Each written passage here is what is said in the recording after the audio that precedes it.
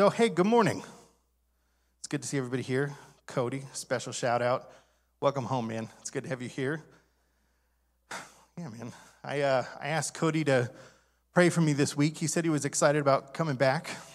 He used some ridiculous terms like what he thought about me and my ranking and the other pastors in his life. I won't tell you what he said, but, not because it's inappropriate, but because I think if I repeat it, it makes me an egomaniac at that point. Cody asked you to pray for me, and I don't know that you knew what you were praying for, so this is a confession. Don't worry about everybody else. This is just you and me. So this is not part of a plan necessarily. Like usually you come in and it's just like, hey, welcome. This is week 2 of our series on this. This is not that. This is 2 impromptu, not part of the schedule sermons. And because of the time of the year and because of where we are in our Christmas season, felt like a really good time to talk about Advent.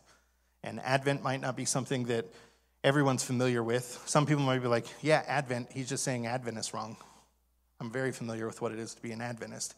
Advent and Adventist are a little bit different, but also they're exactly the same, all at the same time. Problem is the season of Advent is multiple parts. So when you celebrate Advent, you don't just say like, hey, we're looking forward to, you actually take breaks along the way. There's multiple parts. And so, Cody, this is where it comes back to you. This is not part of a series, but I only get one shot at this. We're not going through a series.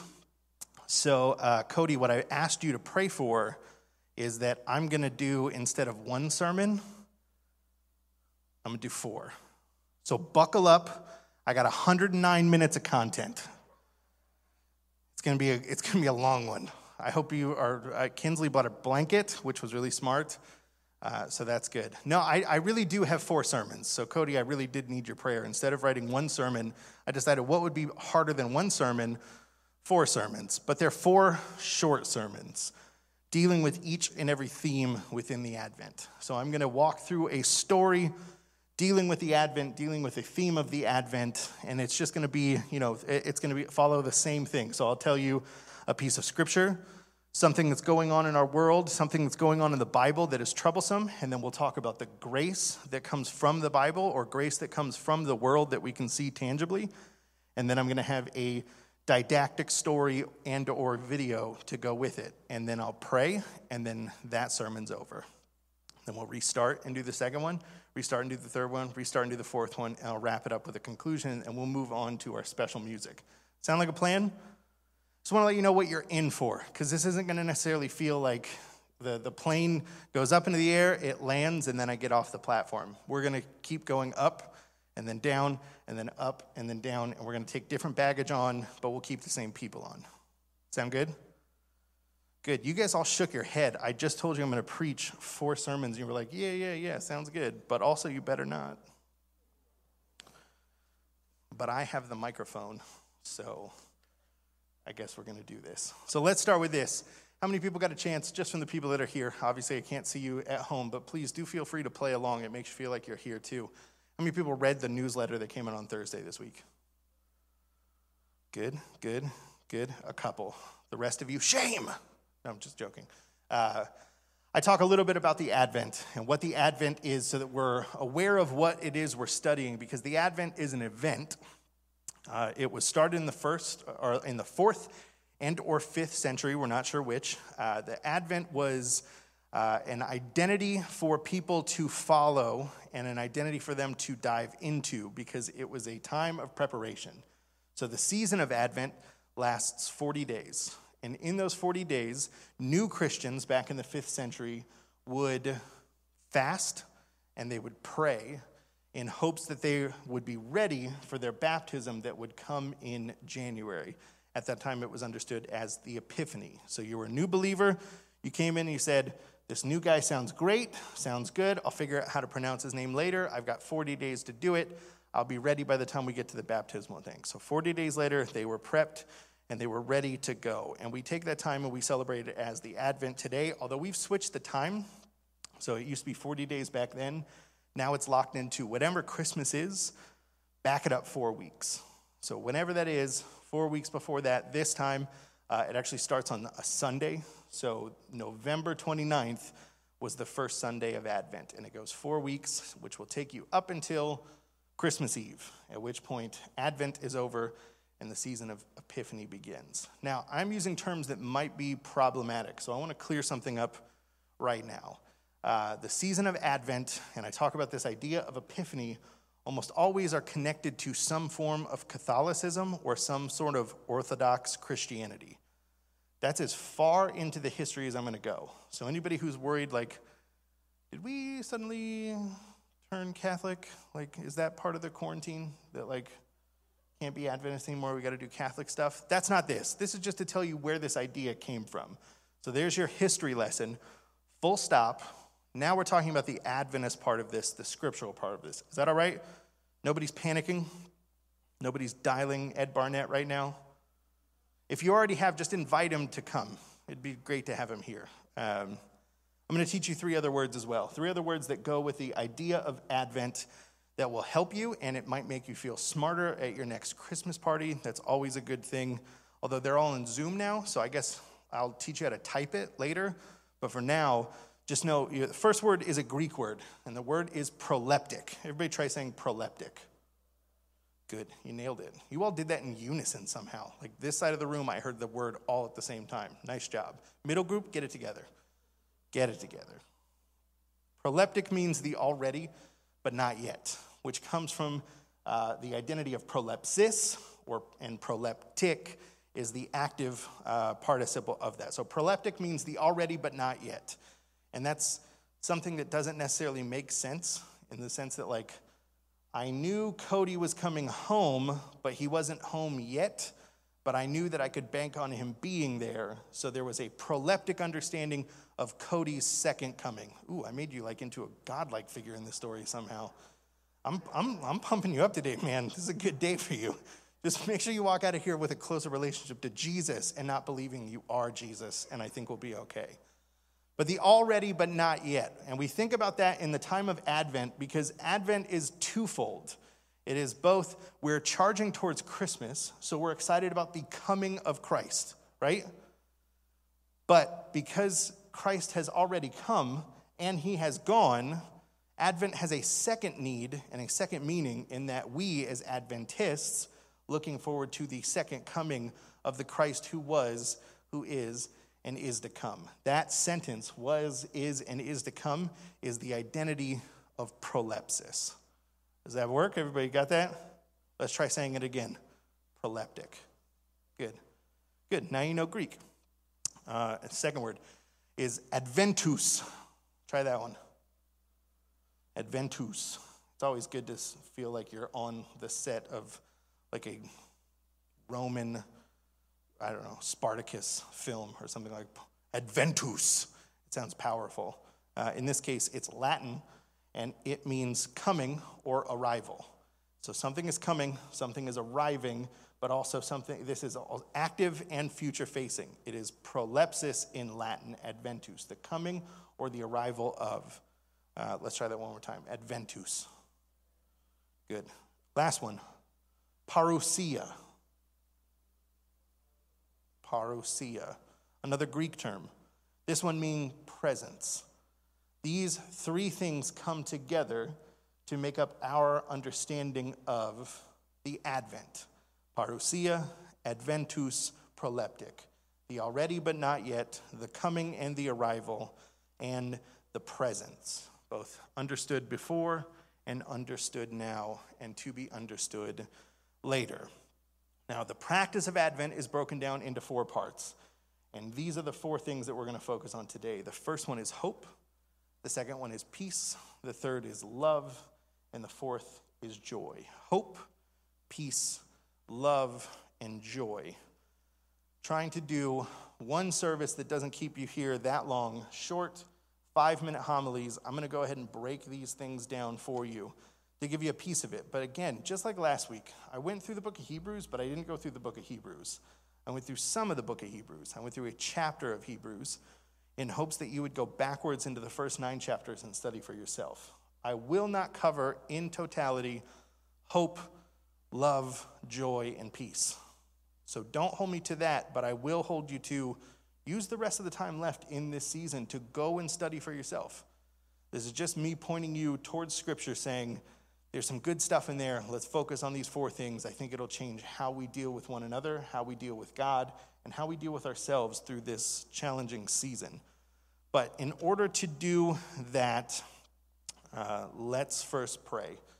Because I'm pretty sure I know how to do this, but I also only have a stack of sticky notes up here, and I'm banking that Cody's prayer that he promised me he would pray would get us all through this. So let's pray again as we start. Father God, as we spend this time in this season, getting to know you better through your scriptures, we want to know what it means to have hope, what it means to be loved, what it means to experience peace, and how to emit the same joy that you've brought to this world to those who desperately need it. God, walk with us in these moments. Be with us in this time. Help us to know that your Spirit is here and that we are spending time with your Son here on this Sabbath. In your name we pray. Amen. All right, so Patty read through Isaiah, and I'm going to keep referring back to it. Patty, we didn't talk about this, but you slowed down at all the parts that I'm going to focus on in a way that works really well, in that there was a run that you did with 4 different identities of God, and each of those identities fit within the themes of Advent. And I'm going to go through different pieces of them so that we understand them better. But like I said, the first of the 4 is that of hope. And so we're going to talk about hope in this case, and I'm going to do it using Isaiah 40, and I'm going to start in verse 9. I said this last week, but for anybody who wasn't here last week, usually when I give out scripture, I want you to look it up too, so you're not just trusting that what I'm saying is scripture. But anybody who's in the room will notice that none of the Bibles are in the pew backs, and that's because we took them out. We weren't sure at the beginning of the pandemic if that was a cool thing to have people pass Bibles around. Plus, we had the Sunday church here, a whole bunch of question marks. So we took them out. So if you've got a Bible with you, if you have a digital Bible, if you're at home and you have the internet ready, feel free to follow along. This isn't just for me to read to you, but for us to read together. So again, Isaiah chapter 40, and I'm going to start in verse 9. It says this: "Get you up to a high mountain, O Zion, herald of good tidings. Lift up your voice with strength, O Jerusalem, herald of good tidings. Lift it up, do not fear. Say to the cities of Judah, here is your God. See, the Lord God comes with might, and his arm rules for him. His reward is with him, and his recompense before him. He will feed his flock like a shepherd. He will gather the lambs in his arms and carry them in his bosom, and gently lead the mother sheep." Amen. Doesn't that feel good? Just to think about God in that way. You're just wandering around. God comes by, scoops you up, holds you close like a teddy bear, hands you over to your mother, and then you're just safe. Anybody feeling that this 7 months, 10 months? Just me? Cool. Okay, well, that's fine. I don't mind. I feel like it's a good thing to be in touch with my emotional state, and knowing that I want my mother is totally normal. I think my mom is watching, so that probably makes her feel good, if nothing else. But it's a tough time, right? This is a really tough time to be a human. For some of us, tougher than most. For some of us, we've experienced great loss. There's a lot of fear. A lot of things feel like they've been taken away from us in this time. And so to read something like Isaiah 40 and this idea of good tidings, like good news, constant good news. There's only good news that comes from all of this. It's not just said in Zion, it is said from Jerusalem, it is said on top of all of these high mountains that there is good news coming. Lift it up, do not fear. Man, yes, right now, please, I will take do not fear all day long. God has this might, his arm rules, there's a reward that comes with it. He feeds his flock like a shepherd, and he gathers a lamb in his arms and carries them in their bosom, gently leading them to the mother sheep. There's nothing but good news in this section. Now, in times of great trials, hope is sometimes found in leadership. Hope is found in guidance. Hope is found in safety. Hope is found in the coming good news. There are tangible answers. And right now, one of the things that feels like it's coming is this idea of this vaccine. Like right now, it does not feel totally normal that I'm wearing a mask and sitting in a room full of people wearing masks. It doesn't always feel like church. It feels like we're bandits in a lot of ways, like getting together to talk about crime we're going to commit later, knowing that's not what's happening, but that's what it feels like every once in a while. This idea of a vaccine that's coming, something good, something that will get us out of this situation that we are stuck within. Unfortunately, for us to understand what hope is, we have to first begin by understanding what it means to be hopeless. Now, it's a time in which we're talking about the Advent, so it's about Jesus. So I figured we should talk a lot about Jesus, and that's how we're going to start this story today, in that Jesus is the reason for the season, but there's also another understanding of what comes next because of Jesus, what happened while Jesus was here, and what we understand about Jesus before he came and while he was with us. So this idea of prolepsis is going to hit a couple of different ways and a couple of different times. So prolepsis first begins with what is and what is to come. Story of Jesus happens early in that there is a prophecy of what Jesus is before Jesus is, and we're going to go through a lot of Isaiah. So we're going to flip a couple of pages, and we're going to go to Isaiah 53 in this case. So Isaiah, Old Testament, clear. Jesus is not in the Old Testament, Jesus is in the New Testament. So this is why this is super important to think about what we're hearing about this person who doesn't yet exist. Isaiah 53, I'm going to go from verse 1, and it says, Who has believed what we have heard, and to whom has the arm of the Lord been revealed? For he grew up before him like a young plant, and like a root out of dry ground. He has no form or majesty that we should look at him, nothing in his appearance that we should desire him. He was despised and rejected by others, a man of suffering and acquainted with infirmity, and as one from whom others hide their faces. He was despised, and we held him of no account. Sound familiar? Jesus, the Christ, brought up in the book of Isaiah before he exists here on earth. And there we see, especially in verse 3, a man of suffering, acquainted with infirmity. That is Jesus. That's the Jesus that we are studying through in this Advent. Jesus before, during, and after his life. This identity of prolepsis found here in prophecy in Isaiah 53. So this idea of what it means to be hopeless doesn't necessarily start with us. It's not one of those like, because you're hopeless, there is hope. It's better than that. It's because you are hopeless and because you worship a God who understands suffering, who understands your iniquities because he too has them. There is hope. Does everybody see that difference? It's a big one. It's an important one in that we're not just alone in this. We're following a God who walked us through it knowing that he had been there too. So his life and the intimate knowledge of suffering, this intimate knowledge of despair, helps us to understand how to get through it in ourselves. Now, unfortunately, he's not done.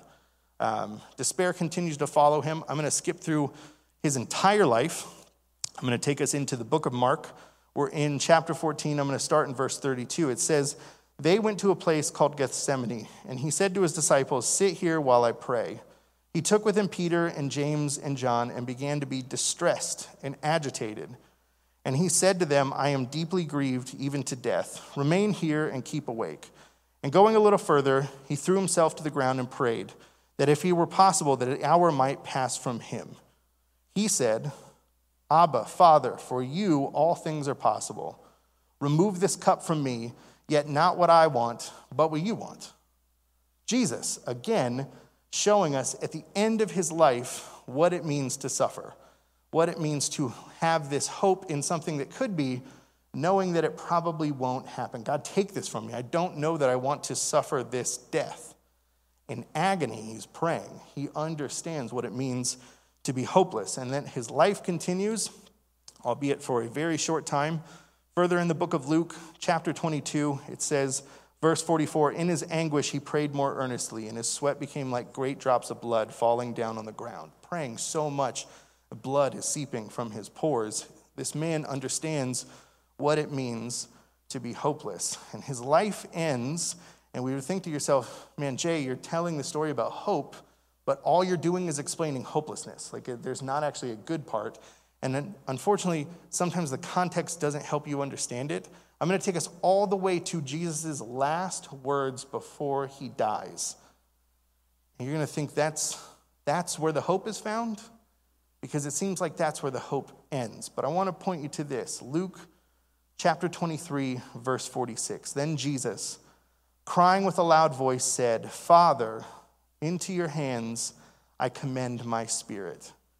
Having said this, he breathed his last. Amen? It's one of those tough hallelujah moments. Not like we know we're getting a senior pastor. Jeff Patterson is coming to be our senior pastor. Amen?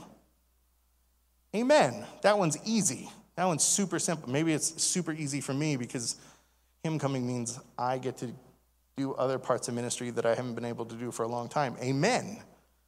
Jesus dies on the cross. Amen. I'm with you, Anise.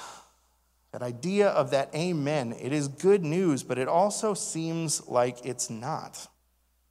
Yet still, there is hope. And the hope is an understanding that Jesus, in his last words, says, into your hands I commend my spirit, which means one very simple burden of truth, that this is not the end. That Jesus dying on the cross is not the end of the story.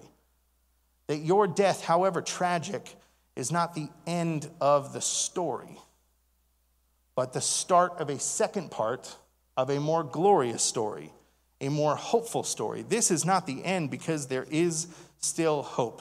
Cautionary tale, a cautionary piece of awareness. Looking through the life of Jesus, the story of Christ, and the life that he lived, understand this: hope that glows dimly still glows. Hope that glows dimly still glows.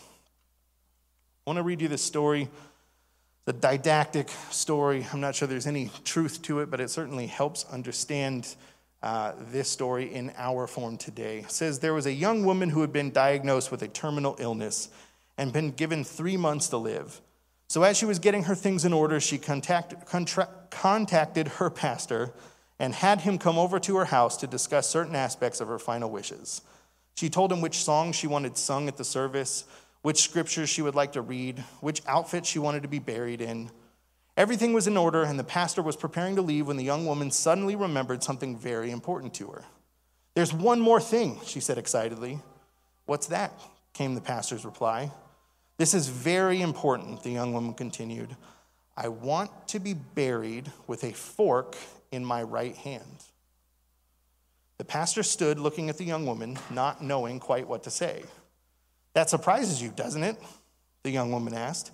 Well, to be honest, I am puzzled by the request, said the pastor. The young woman explained, my grandmother once told me the story, and from that time on, I've always tried to pass along its message to those I love and to those who are in need of encouragement. In all my years of attending socials and dinners, I always remember that when the dishes of the main course were being cleared, someone would inevitably lean over and say, keep your fork. It was my favorite part because I knew that something better was coming, like velvety chocolate cake or deep dish apple pie, something wonderful and with substance. So I want people to see me there in that casket with a fork in my hand, and I want them to wonder, what's with the fork? Then I want you to tell them, keep your fork. The best is yet to come. The pastor's eyes welled up with tears of joy as he hugged the young woman goodbye. He knew this would be one of the last times he would see her before her death, but he also knew that the young woman had a better grasp of heaven than he did.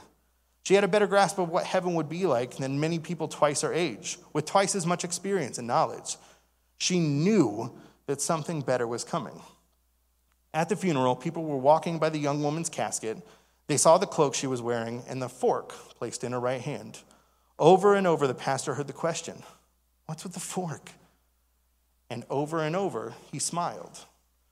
During his message, the pastor told the people of the conversation he had with a young woman shortly before she died. He also told them about the fork and what it symbolized to her. He told the people how he could not stop thinking about the fork and told them that they probably would not be able to stop thinking about it either. He was right. So the next time you reach down for your fork, let it remind you, ever so gently, that the best is yet to come. Let's pray. Father God, hope overcomes, hope heals, hope restores, hope inspires, hope conquers, hope frees. Help us to hope as your Son did. Remind us, God, that the best is yet to come. Amen. Isaiah 9, the Prince of Peace, the second of the model within the Advent, and sermon number 2 in our 4-part one service series. This identity of peace through the Prince of Peace is helped further illustrated back again in Isaiah. So we're going back to Isaiah 40, only this time we're going to read verses 1 through 5. So it starts like this. Comfort, O comfort my people, says your God. Speak tenderly to Jerusalem and cry to her that she has served her term, that her penalty is paid, that she has received from the Lord's hand double for all her sins. A voice cries out in the wilderness, prepare a way of the Lord. Make straight the desert a highway for our God.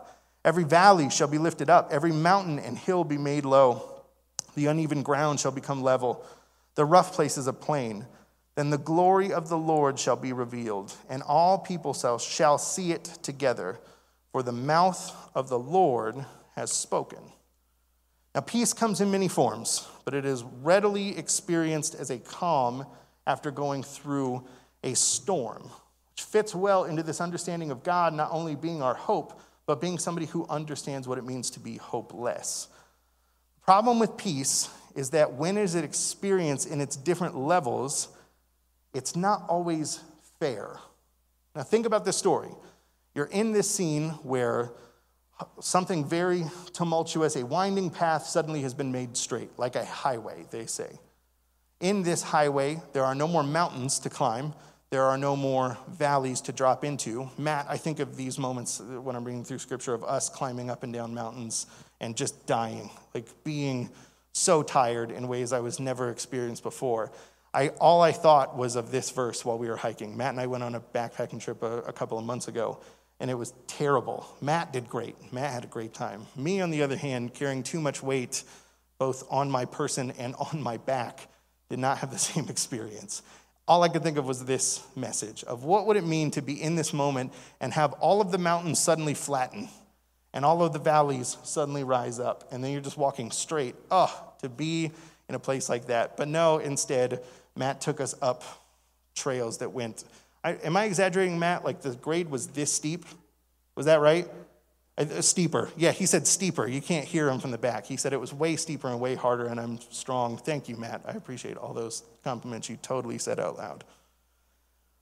Peace is best experienced while in the midst of strife, coming after a battle, coming after a storm. But like I said, peace is not always fair. Because we see here in this story, it says in verse 5, all people shall see it together. Now think about that for a second. That sounds like a good thing to say amen to, right? All of us will see peace, amen? Yeah, amen. But then you really think about it, who's the one person in your life that you know that you've struggled with for a really long time? And you think to yourself, I wish I could just call a truce in that moment, but knowing that I'd call a truce means that not only would I get rest, but so would they. Like that peace and that strife doesn't always seem fair because that person did something to me. That person has hurt me. I need some time. But they should continue to fight. They should still be sweaty by the time I come back to this battle. But that's not how peace works. Peace works in a way that is unfair. And we see this in Matthew, chapter 20, the laborers in the vineyard. It says, "For the kingdom of heaven is like a landowner who went out early in the morning to hire laborers for his vineyard. After agreeing with the laborers for the usual daily wage, he sent them into his vineyard. And when he went out about 9 o'clock, he saw others standing idle in the marketplace. And he said to them, 'You also go into the vineyard, and I will pay you whatever is right.' So they went. When he went out again about noon, about 3 o'clock, he did the same. And about 5 o'clock, he went out and found others standing around, and he said to them, 'Why are you standing here idle all day?' They said to him, 'Because no one has hired us.' He said to them, 'You also go into the vineyard.' When evening came, the owner of the vineyard said to his manager, 'Call the laborers and give them their pay, beginning with the last and then going to the first.' When those hired about 5 o'clock came, each of them received the usual daily wage. Now when the first came, they thought that they would receive more, but each of them also received the usual daily wage. And when they received it, they grumbled against the landowner, saying, 'These last worked only 1 hour, and you have made them equal to us, who have borne the burden of the day and the scorching heat.' But he replied to one of them, 'Friend, I am doing you no wrong. Did you not agree with me for the usual daily wage? Take what belongs to you and go. I choose to give to this the last of the same that I give to you. Am I not allowed to do what I choose with what belongs to me? Or are you envious because I am generous?' So the last will be first, and the first will be last." Now, I've had this moment, not in the sense that I own vineyards and I hire people to work in them, but in the sense that I don't always think of peace as the same level for everybody. I didn't tell my wife this. I'm telling a story that she has no idea about. This is something that just happened in my head. But not too long ago, it was a couple of weeks ago, while I was stopped in a Starbucks, there was a man who was in front of me. The man was very clearly homeless. He was walking very slow, and he was trying to get in line. And as he paced his way to the line, I grew impatient because I was busy, and I had to go somewhere, and I needed to get my stuff done. So he ambles forward. He goes to get something. He orders it. He ambles back. And because of social distancing, we're all waiting for him to clear out of this space because you've got to snake through the line that he's now standing within.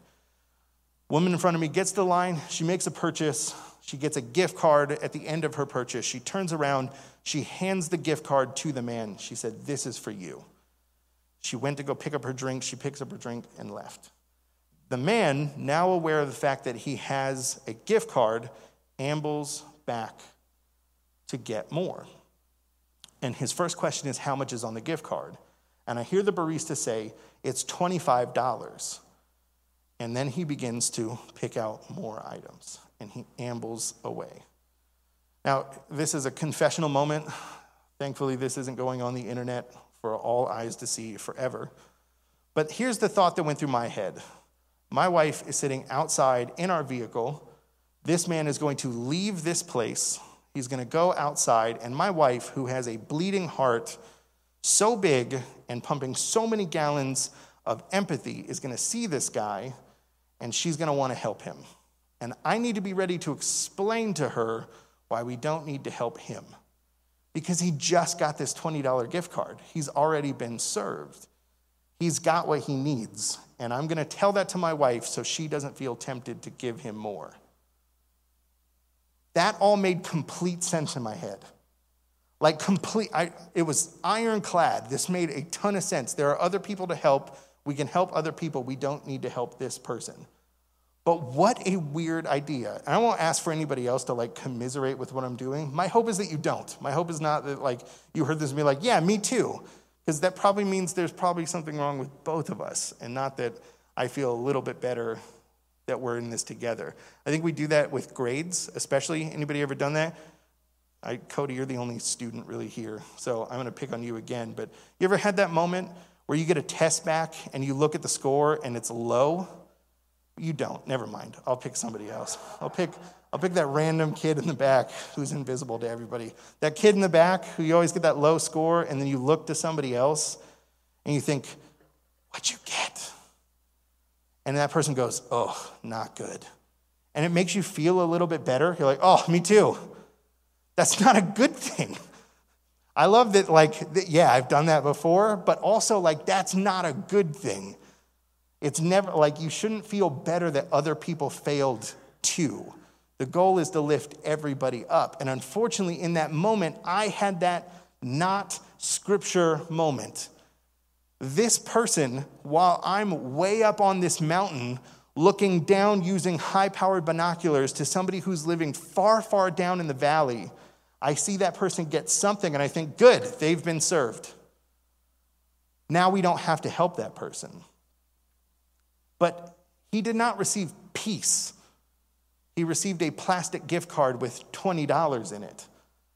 That if we all in that store had decided that day that we were all going to give this person $20, still would not have been enough to bring his valley up to the middle. And me working just a little bit to bring myself further down the mountain doesn't make me level with him. My understanding of peace and equity was out of whack. And thankfully, that's not how God doles out peace. Because until every mountain is flattened and every valley is filled and we are walking together on this highway towards God, where all are equal to here, then it isn't truly peace. And in those times, I think we settle too soon for what peace can be. And the caution here, the cautionary tale, is that peace, like truce, means both sides of conflict experience reprieve, regardless of merit. Now we see this in many ways. Like I said, peace is doled out in many ways, and it's delivered in many forms to settle the most uneven ground and make plain the rough terrain. Peacemakers are often found in the places that we often forget to look. Believing peace to be the work of seasoned diplomats, skilled and experienced disciples, but inasmuch as it is true that blessed are the peacemakers, so too does Jesus declare that to enter the kingdom, you must become like children. And that is where we find our didactic story number 2. Emmanuel, will you do me a favor? Will you play video number 1 for me? Everybody knows the top award for any kid is to be named one of Next Smartest Kids in Colorado. A slightly less prestigious award is to be named Times Kid of the Year. Now, Gitanjali Rao has earned both of those accolades. The 15-year-old from Lone Tree in Colorado has been featured on our show before today. And now she comes back to talk about science, her future, and her new magazine cover. My story, I guess I'm only 15 years old, so there's not that much of a story. Are you kidding me? How cool is that? How cool are you? My name is Gitanjali Rao, and I go to school at STEM School Highlands Ranch. Where are you right now? I'm in Denver, Colorado. You have a brilliant mind, clearly. I was named as America's top young scientist in 2017, one of the Forbes 30 under 30 in 2019. I was named as a Time Top Young Innovator and received the EPA Presidential Award. And now I'm Times Kid of the Year of 2020. What inspired you about that? I think it was the idea that there were so many children being affected by lead in drinking water, and I just thought it was unacceptable. A lot of the problems that I solve and a lot of the problems that I look towards solving are things that have either happened to me or family, friends, or things that I've seen evidently. For example, Colorado has the highest rate of teen suicides. So, that hitting very close to home, I decided to come up with a way to detect cyberbullying at an early stage and potentially prevent it with my latest service, Kindly, based on artificial intelligence technology. I cannot believe how young you are. What's your plan for the future? With the pandemic, it's definitely a new experience. I did not think I'd be doing high school off of my computer, but if we're able to figure this out now, we can prevent pandemics in the future and make sure that nothing like this COVID-19 pandemic ever happens again, which is so exciting for the developments in vaccine and medical technology. Like, we all have this one common goal, and I want to see that. I want to see that continuing to happen, the whole world motivated towards one thing, and that's creating a better future for our planet, creating a better Earth. And anybody can do it, no matter their age, no matter where they're from, anyone can be an innovator. What a wonder kid. How wonderful is that? Gitanjali has also been involved in a scouting program called STEM Scouts for 7 years and was named National STEM Scout of the Year in 2018. She's going to need a really big trophy case. As for what's she's been looking to do next. She's been looking into biotechnology programs at MIT, Stanford, and Harvard, but is, still considering all her options. Good for her. Any institution will definitely be lucky to have her. How wonderful. Cody, remember that time where I said don't leave here with a big ego? Deflates that real quick. 15 years old, living in Lone Tree, fixing bullying, the Flint water crisis. Is amazing.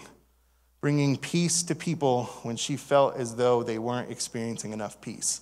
People she didn't know, people she may never meet. Blessed are the peacemakers. Let's pray. God, let there be peace with us. Peace like God's quiet within the noise. Peace like God's hope within the uncertainty. Peace like God's rest within the toil. Peace like God's presence within our souls. God, let there be peace with us. Amen. Theme number 3, love. In Isaiah 9, we read of the everlasting Father. And because it's Christmas, we should spend a little bit of time talking about the Christmas story. Now, I don't get to preach on the Christmas story, so I'm going to glance off of it.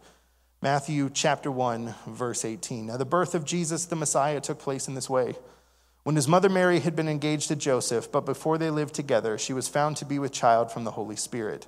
Her husband Joseph, being a righteous man and unwilling to expose her to a public disgrace, planned to dismiss her quietly. But just when he had resolved to do this, an angel of the Lord appeared to him in a dream and said, Joseph, son of David, do not be afraid to take Mary as your wife. For the child conceived in her is from the Holy Spirit. She will bear a son, and you are to name him Jesus, for he will save his people from their sins.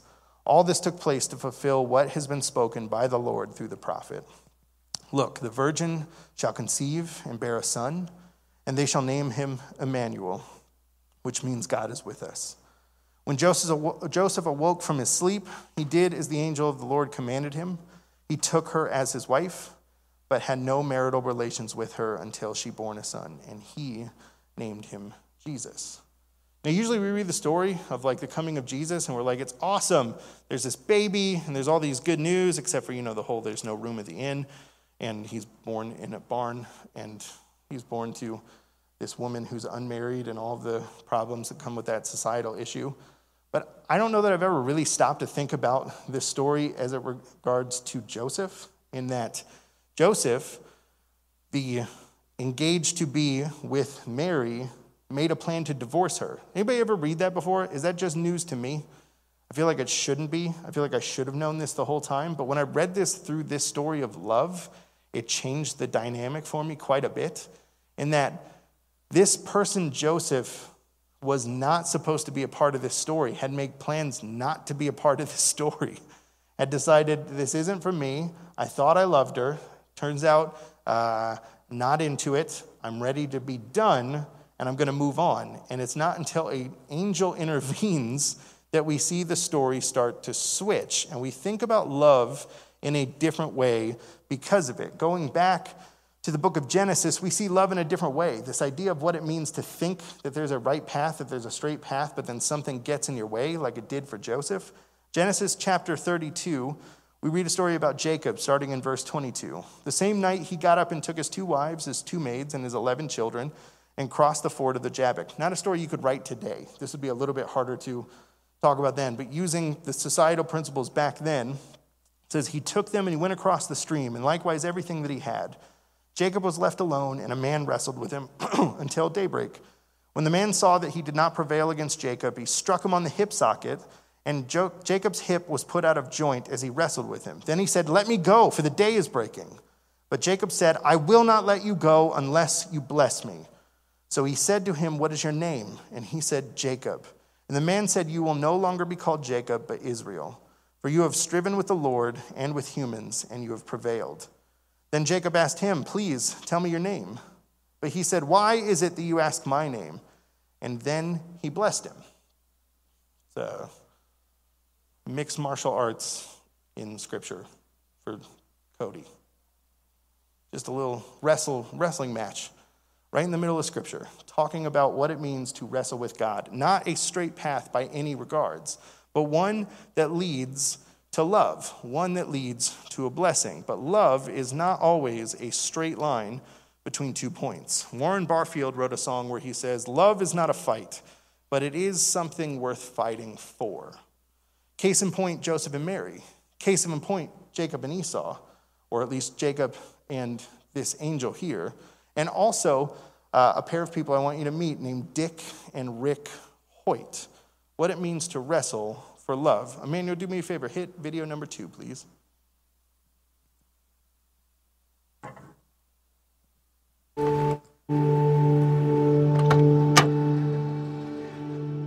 Morning, Rick. How you doing?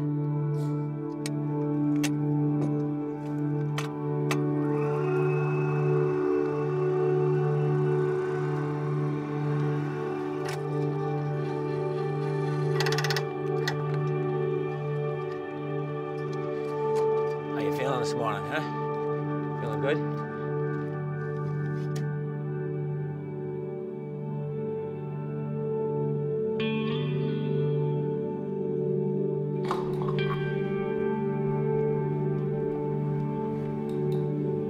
What do I run for?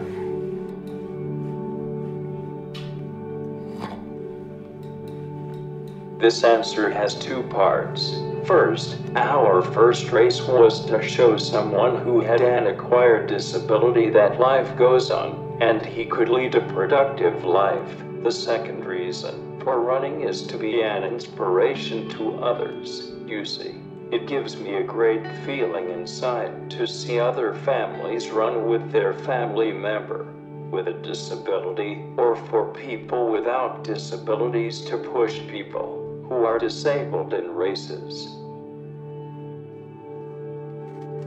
Rick was attending a basketball game, and they made an announcement that one of the lacrosse players from the college was in an accident. He was paralyzed from the waist down. So they're going to have a charity road race to try to help him raise some money so he could pay his medical bills. Well, Rick came home from that basketball game, and he said, "Dad, I have to do something for him. I want to let him know that life goes on even though he's paralyzed. I want to run in the race." Well, at the time, I was 40 years old. I was not a runner, but we went down to the race, and we finished the whole 5 miles, coming in next to last, but not last. When we got home that night, Rick wrote on his computer, "Dad, when I'm running, it feels like my disability disappears," which was a very powerful message to me. If you think about it, somebody can't talk, use their arms and their legs, and now they're out there running, the disability disappears. We have finished 1,091 race events in 34 years, including 252 triathlons, 6 of which are Ironman distances, 70 marathons, including 30 Boston marathons, 94 half marathons, and 155 5K races.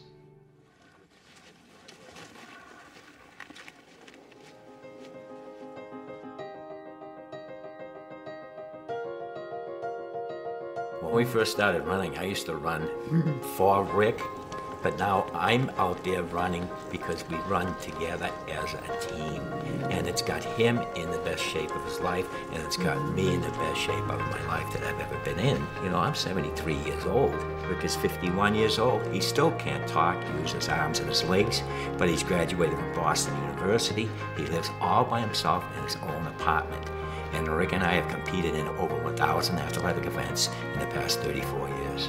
We are affecting people all over the world, and they're out competing because of us. They're out there running. It's just amazing to us that it's happened. This coming year is going to be our 31st Boston Marathon, and there's going to be a life-size bronze statue of us at the starting line. From the doctor saying he's going to be nothing but a vegetable, now he's going to be a bronze statue. It doesn't come any better than that. We're Team Hoyt, and we run for the people who think they can't run.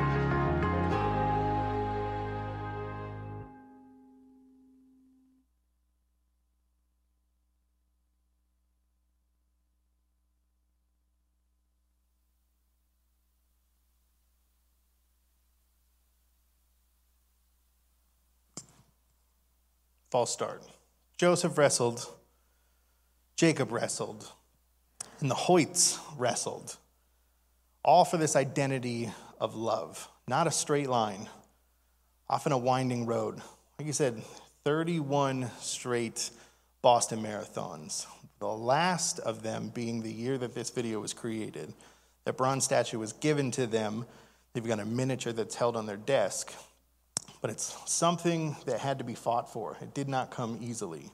So cautionary tale for us today. Love is worth fighting for. The bad news is you may actually have to fight for it. Let's pray.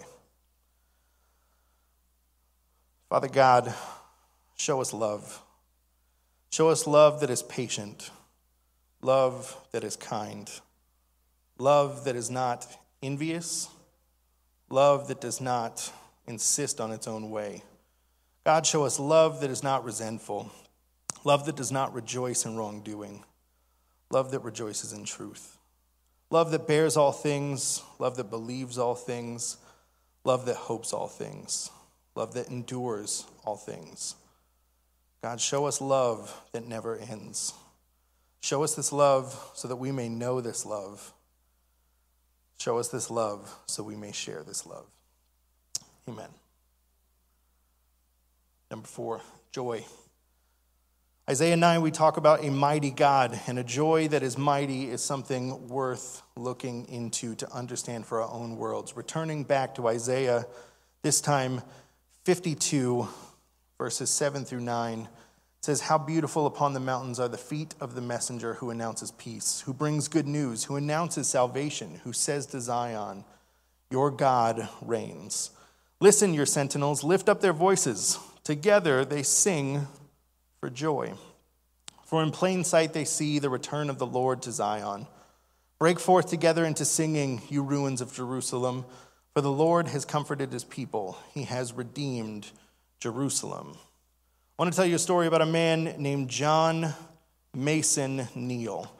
His life is lived in stark contrasts.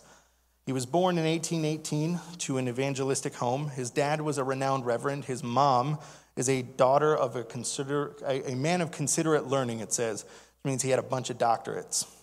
He was raised to be a reverend, but he had sympathies towards Rome somehow. He was perpetually ill. Something was wrong with his lungs, but he was also incredibly productive.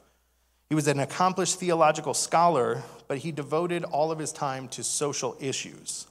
He was offered a position of becoming the incumbent in a church in Sussex, but unfortunately, his lungs wouldn't allow him to be in anything but an arid place, and Sussex was too wet. And so he became instead, after all of his training, a warden at a retirement home for old, poor men.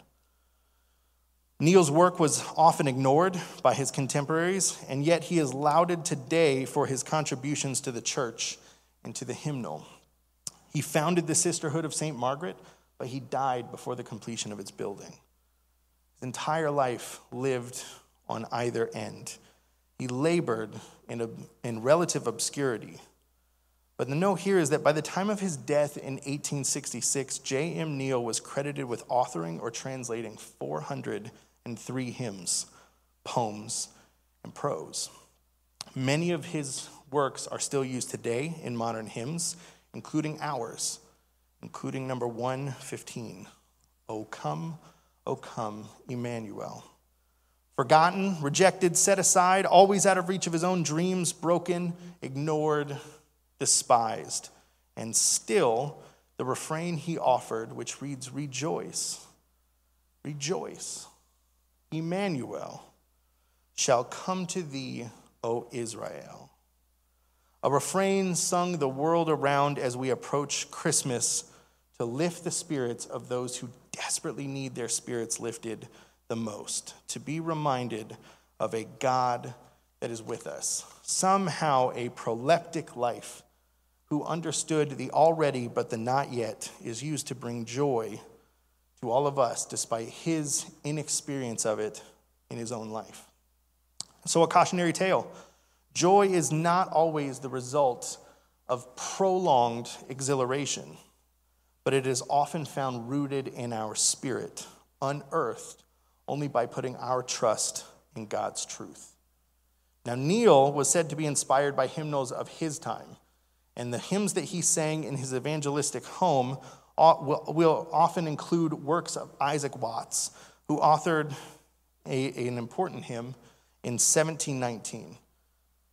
Maybe there's a clue here. Emmanuel, do me a favor. Play me video number 3.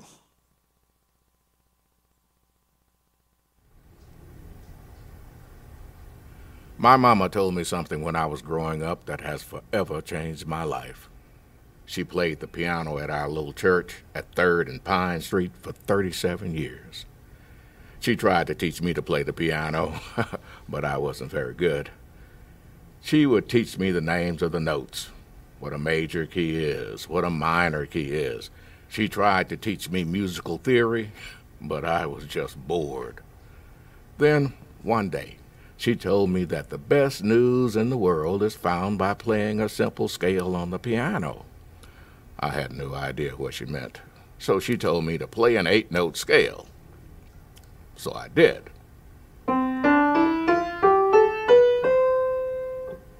I said, "How is that good news?" And she said I played it incorrectly and that I needed to play it the other way. So I did.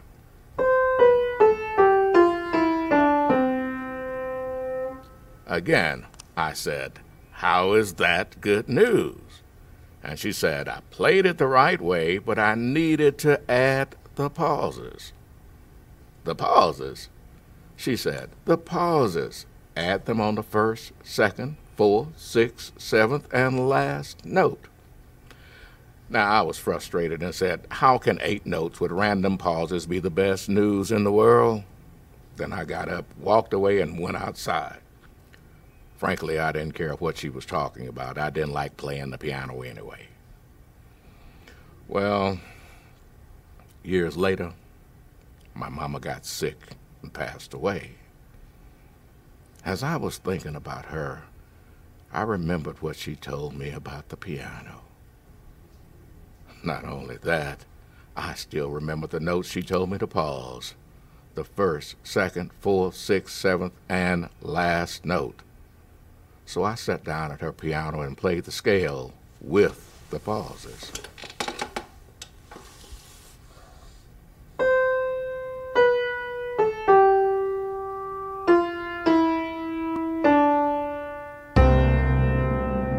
And that's when I realized the good news she was talking about.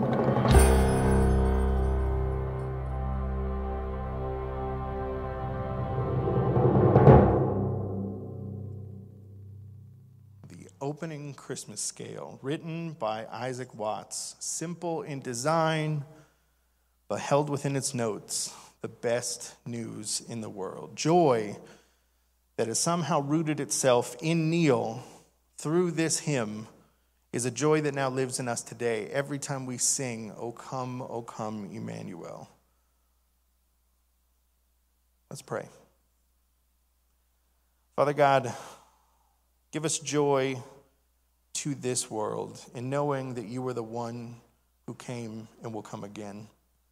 Give us joy to the earth while fields, floods, rocks, and plains repeat the sounding joy that the Savior reigns. God, rule this world with truth and with grace.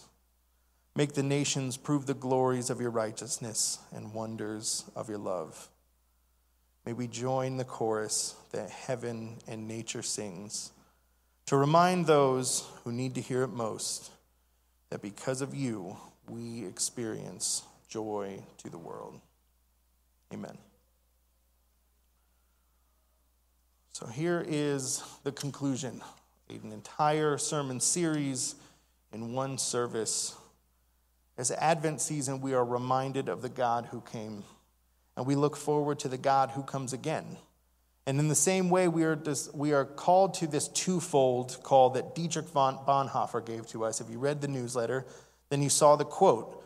But I got to be honest, I only gave you part of it. I did not give you the whole quote. I held some of it back. The first part of the quote goes like this. It says, the celebration of Advent is only possible to those who are troubled in soul, who know themselves to be poor and imperfect, who look forward to something greater, to come.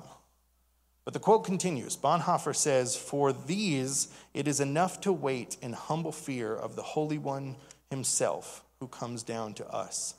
God in the child of the manger, God comes. The Lord Jesus comes. Christmas comes. Christians rejoice. Which in itself is a twofold call. It's this first reminder that God is coming.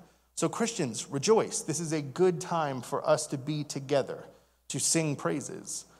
But also keep in mind, this story in Bonhoeffer's quote separates people. Not everyone is listed here because there are those who are poor in spirit, there are those who are afflicted, those who need a Savior, and then there are those Christians who don't, who are in great spirits, who feel as though they need not a Savior because they have saved themselves for whatever reason. There is an understanding that we don't need a God, and a God who doesn't come isn't such a big deal because right now I am prospering and I'm doing well. But then there's a list of people who are not Christians, who are not counted in this, which means there's separation still. There's separation between the God who was, who is, and is to come, and there's a difference between those who are, who need to be, and have not yet known the good news of Christ. Which means today is a good day to rejoice. It's a good day to sing a song. And in a minute, we're going to bring some friends up to play a song written by a man who did not fully understand joy and yet was able to translate it so perfectly on the page. So this is our conclusion. This is the thing that we walk out on. This is the thing that we work towards, knowing that we're not going to cover Advent here, at least officially from the pulpit as part of our messages, but you've got a couple of weeks left. Shout out to Sean Nolan. I got a chance to look at my text on the way in. I messed something up earlier. There's a time of Advent, and then there is a time of Christmastide, and then there's the Epiphany. So actually, you get a 14-day kicker in there as well. So at the end of Advent, you get 14 more days to celebrate Christ, and then Epiphany starts. Thank you, Sean, for that correction. I appreciate you. You have time. We have time to do this. We have time to rejoice. We have time to rest. We have time to understand hope in our own lives, to take peace and make it a part of us, to take joy, to work it into everything that we're doing, and to take love and not only know it, but share it. Because there is a reason for the season. That reason is Jesus. Amen? Amen. But there are reasons for this season, and this season's different. This season means we're very separate. We are divided. We don't feel as close as we always do. There are plenty of reasons not to share hope and love and peace and joy. But don't let any of those reasons change the reasons for this season, because we need it desperately this year. We need to share hope and share love, to share peace, to share joy. And thankfully, these items aren't things that come in short order. So let's not be the kind of people that hoard these items like we did toilet paper and paper towels. Because you don't have to do a big thing. I'm not here to say you have to run 31 Boston marathons or that you need to make decisions about the coming of different people into your life and the warfare that comes with it. You don't have to do big things. Don Marsh said this last night on the prayer call. It could be as simple as lending somebody a cold drink of water or a smile. But do something. Because those two guys are done running. The story of Joseph is finished, which means it's time for someone else to pick up the torch on their way out. And that's you, and that's us. And so as we close, be reminded of that. Take the Sabbath and rest and enjoy the things that come with this season of Advent. But then take those things and walk them outside and share them with the people who desperately need it. Let's pray. Father God, we're thankful for your hope. We are thankful for your peace. God, we're thankful for your love. We are thankful for your joy. God, help us to take these things and not just identify with them, but to make them a part of everything that we do for the people who need it, for the people who are represented here, for the people who are good without you, for the people who have never met you before. Give us peace like a river. Give us joy like a river. And let our love flow like a river from this place out into the world you've called us to. It's in your name we pray.